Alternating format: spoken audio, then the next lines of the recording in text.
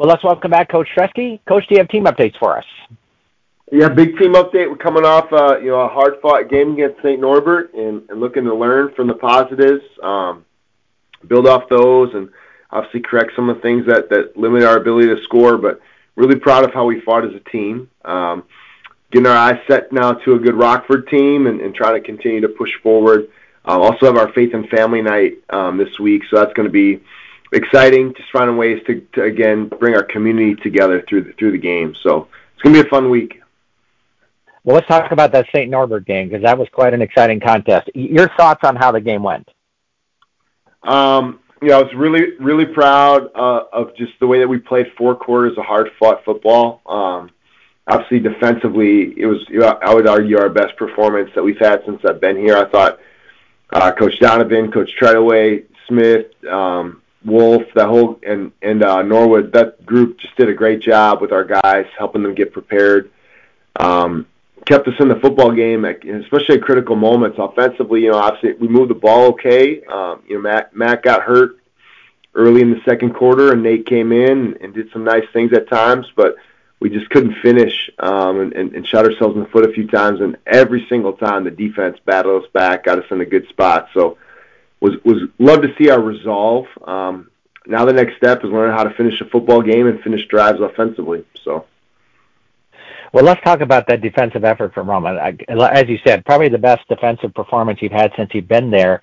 What did you feel like were some keys that helped you guys to have so much success, and how do you carry that forward from this point? So I think there's 2 things. One, I'm going to give some credit to my coaching staff. I think they had a really good plan in place. St. Norbert's got a couple dynamic weapons, and so our goal all week was to take away their best players, right? Make their kind of their secondary players, guys that don't touch the balls off, and make them beat us.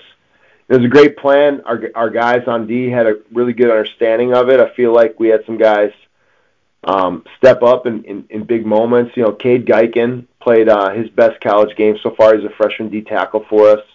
He was disruptive. That freed up the linebackers like Savon Goodwin, Ty Castillo to make some plays.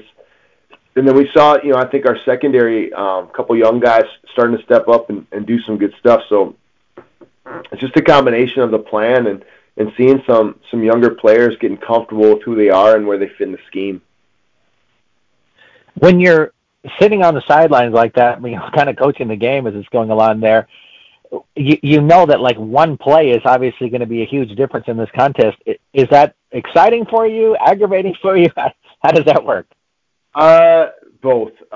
It's exciting because it literally takes one big play to flip the momentum. I think the frustrating thing was I felt like we had opportunities for those big plays and we just didn't make them. And so I think the challenge as a coach, we're competitive just like the players are, and you got to try to remain calm and you got to try to teach in those moments and not allow your emotions really to impact the game. Because our players have enough of it. They're fighting their butts off. They care about their team. They're trying to make plays, and they feel the momentum so much. And so as coaches, we have to try to keep that calm, in the moment presence for those players, and that's tough. It takes a lot of self-discipline, and I know for me that's on my battle all the time. And so I lean a lot on my staff to be able to just kind of talk and reflect before we address the team. This week you take on Rockford, lost their last 5 games. Your keys for this contest? So Rockford, they have lost, but they're still an explosive team. Jalen Ray, Joey Owens, 2 incredibly explosive players on offense.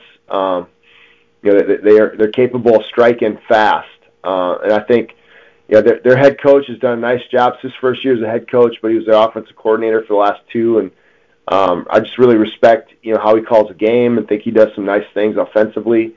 They've hurt themselves. They've been a little bit undisciplined with turnovers and some of the assignment busts on D. And so our job really has to make sure that we're playing a more consistent game of football to exploit that. And I think with both teams coming in, we're both, we're 1-4, they're 1-5. I think both teams are gonna come in looking to try to kind of right the ship. And so the beginning of the game is going to play a big role in how teams perceive themselves. It's really funny, but a lot of times you start to believe your record or believe the score, even though that's not really an indicator of who you are. And so the beginning of the game is going to really impact that a lot. Now, we're going to try to combat that, all week long, just talking through how we've got to stay together and we have to be ready for, a couple punches from Rockford that they're going to come strong. But I think the beginning, the first quarter, the initial surge is going to play a big role. Now, I'm not looking for you to give away any game plan out of here, but they've had a lot of difficulty stopping opponents from running the ball. Are there things you're seeing in that by the offensive style that you run and the personnel that you have that you think you should have good success if you try to run against them? There's some things that we like, I think, schematically, and then I think some personnel stuff. Obviously, we love Justin as a back. I think he's a tremendous player, and feel like he gives us an advantage in that element of our offensive attack. But Rockford knows, they're smart coaches. They know how to try to hide or protect their weaknesses too, and so they'll do some things that, from a scheme standpoint, that tries to present some challenges running it. So we're working real hard this week to make sure that when the box gets heavy and when they do what they can to stop the run game, that we make them pay, in the air. And we've done that at times this year, and you've seen that. And when we do, it's a beautiful thing because we got a great receiving group. But we've got to make sure that when those moments come, that we capitalize on Saturday. Well, let's jump into fan questions, and we'll start with Frank. You mentioned this a little bit already, but he said, I saw Matt Davis went down last week. Are you allowed to talk about this, of whether he would be available for this Saturday or not? Matt's doing everything he can to get healthy. Unfortunately, he's been battling the injury bug, a lot this year. I think we've had one game where he's been able to finish it out. And so, Andre Daniel, our trainer, and his staff, they're doing all they can to help Matt, and the other guys have been beat up. And it's kind of a TBD decision. We've obviously been working our other quarterbacks to get them prepared. But we're a good offense when Matt's rolling. So we'll see. We'll see on Saturday. We've got to be ready for everything.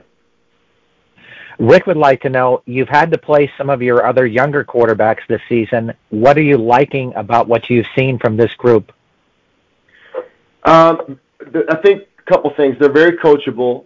So that's one thing I've loved from our quarterback group. They're actually a pretty tight-knit group. They look out for each other. They communicate well with each other. They try to be each other's, sets of eyes, which is awesome to see. Because sometimes, obviously there's only one playing, so sometimes that creates a sense of animosity, and that's not the case with this group. They really care about each other and help each other. I've seen some progression in our technique and in our ability to read defenses, but the other thing I'll say is, you can see like it moves fast. It moves fast on Saturdays. It takes a lot of reps to get yourself in a place where you can do what you're capable of doing. And I think they're learning that sometimes it's easy from the sideline to say, oh, why didn't you see that? And then when you're in the mix, it's a totally different deal. So I'm excited about the growth. I'm excited about where those guys are heading. And, I'm hoping that we can get them in a spot where we start to see more success there, because we've got weapons all around them. We just got to start, making sound decisions. Andrew would like to know, if you are not a candy person, what kinds of things do you eat around Halloween? Let me think. I mean, honestly, not a ton of like Halloween-inspired dishes. I do, as far as like fall-related stuff, I guess if I was gonna eat something sweet, maybe like a caramel apple. It's gotta be like a specialty apple or something, or like we have to be at like a pumpkin farm, I feel like, for that to take place. But I would do something like that, or I love apple cider, that kind of stuff. So. Gina would like to know, what is the first thing that you notice about another person when you meet them for the first time? Ooh, that's an interesting question. I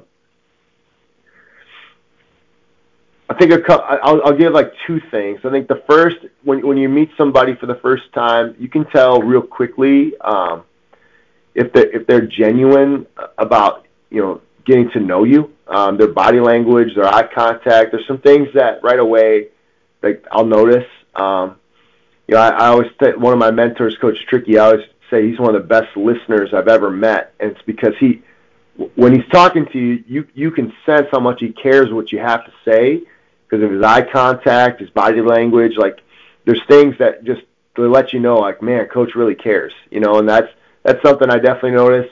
I think the other thing, honestly, is just kind of, it's a weird thing to say, but like the spirit of a person, you can kind of sense someone's like energy or aura, like, they bring a little bit of positive energy to the room. You can kind of sense that just in their voice, when they're talking with you, that they're excited or they're encouraging, stuff like that. So I would say those two things. Henry would like to know, he says, Coach, I'm not asking this question to try to pump up Christian colleges, but I would like to know, do you honestly think it is easy for a high school student to head to college who wants to stay devout in their faith and attend a public university?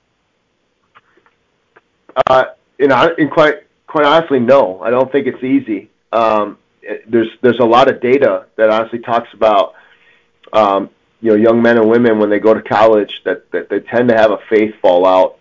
It's hard. It's for the first time in your life you're responsible for your own faith. You're not leaning on the faith of your parents. Your habits are now your own to create and uphold. Your belief system is going to be challenged. You're going to meet people from different backgrounds, and you're going to find out how firm are you in your faith. But it's also, college for me was the time that God called me to Him. I didn't really go to church. I didn't really get into the Word. I didn't really pray, have a strong prayer life or anything of that nature. College was the time in my life that I started asking the big questions. And, for me, that was because of the environment I was in. I was at a Christian school that never forced anything on me, but we talked about, life's big questions, like who am I, why am I here, what happens when I die. Those are the three that no matter how, who you are, how rich you are, what you have in your life, like you're going to have to answer those three. And I think being at a Christian school just invites those conversations. It allows you to talk about those things. I think at times, I don't want to speak for all public schools, but it's definitely a conversation that is discouraged or sometimes, minimalized or marginalized. And so, yeah, it's tough, but what I will say is there are a lot of public schools that have great, Chi Alpha chapters or just different Christian organizations on their campus that are trying to help kids get connected with one another and most importantly, get connected to God. And so my encouragement is if you are at a public school or have family that are there, just encourage them to keep seeking. God's not afraid of any question that we ask, but He does say, seek and you will find, right? Ask and you will receive. So he encourages us to ask questions. Chris would like to know, what person in the Bible do you feel you most relate to? Ooh.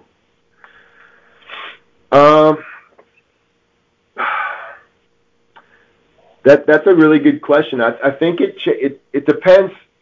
I think what's great about the Bible, we get these examples of people who've had their own faith walks and challenges.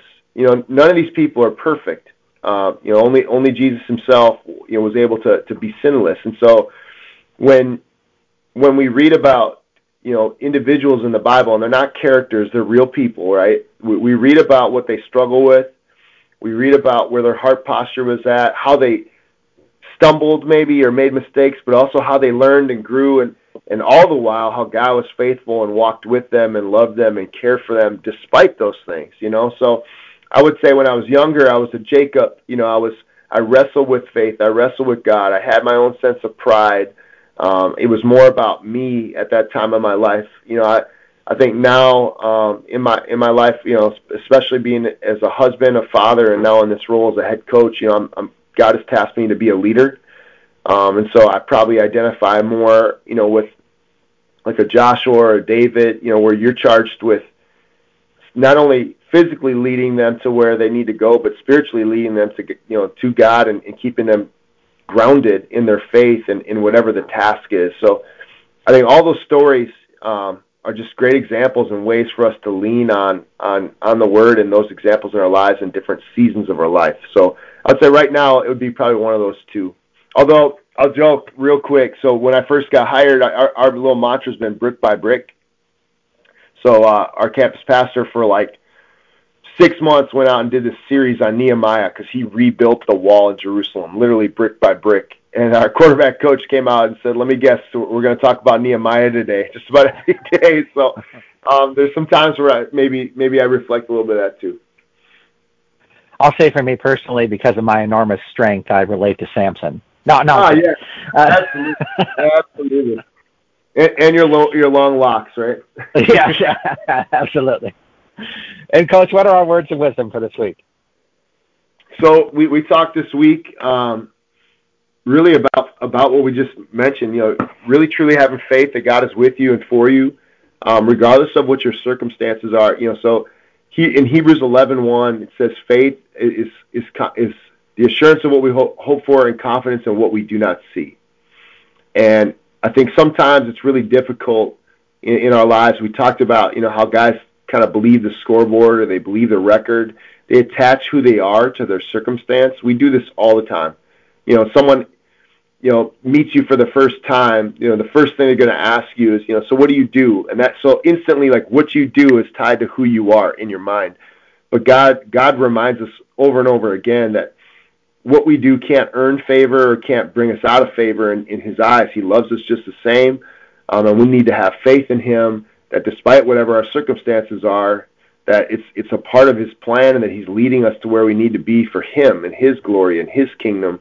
So faith was our big word this week. Having faith despite the scoreboard last Saturday, that we did grow as a team and we are getting better and we are becoming closer. And I'm just excited to see how we continue to move and grow. And honestly, more importantly, I'm excited to see how these guys take what we're learning and apply it to their lives as husbands, fathers, and leaders someday. So that's our word, is faith. Fantastic. Coach, thanks for joining us this week. Thank you so much, Rob.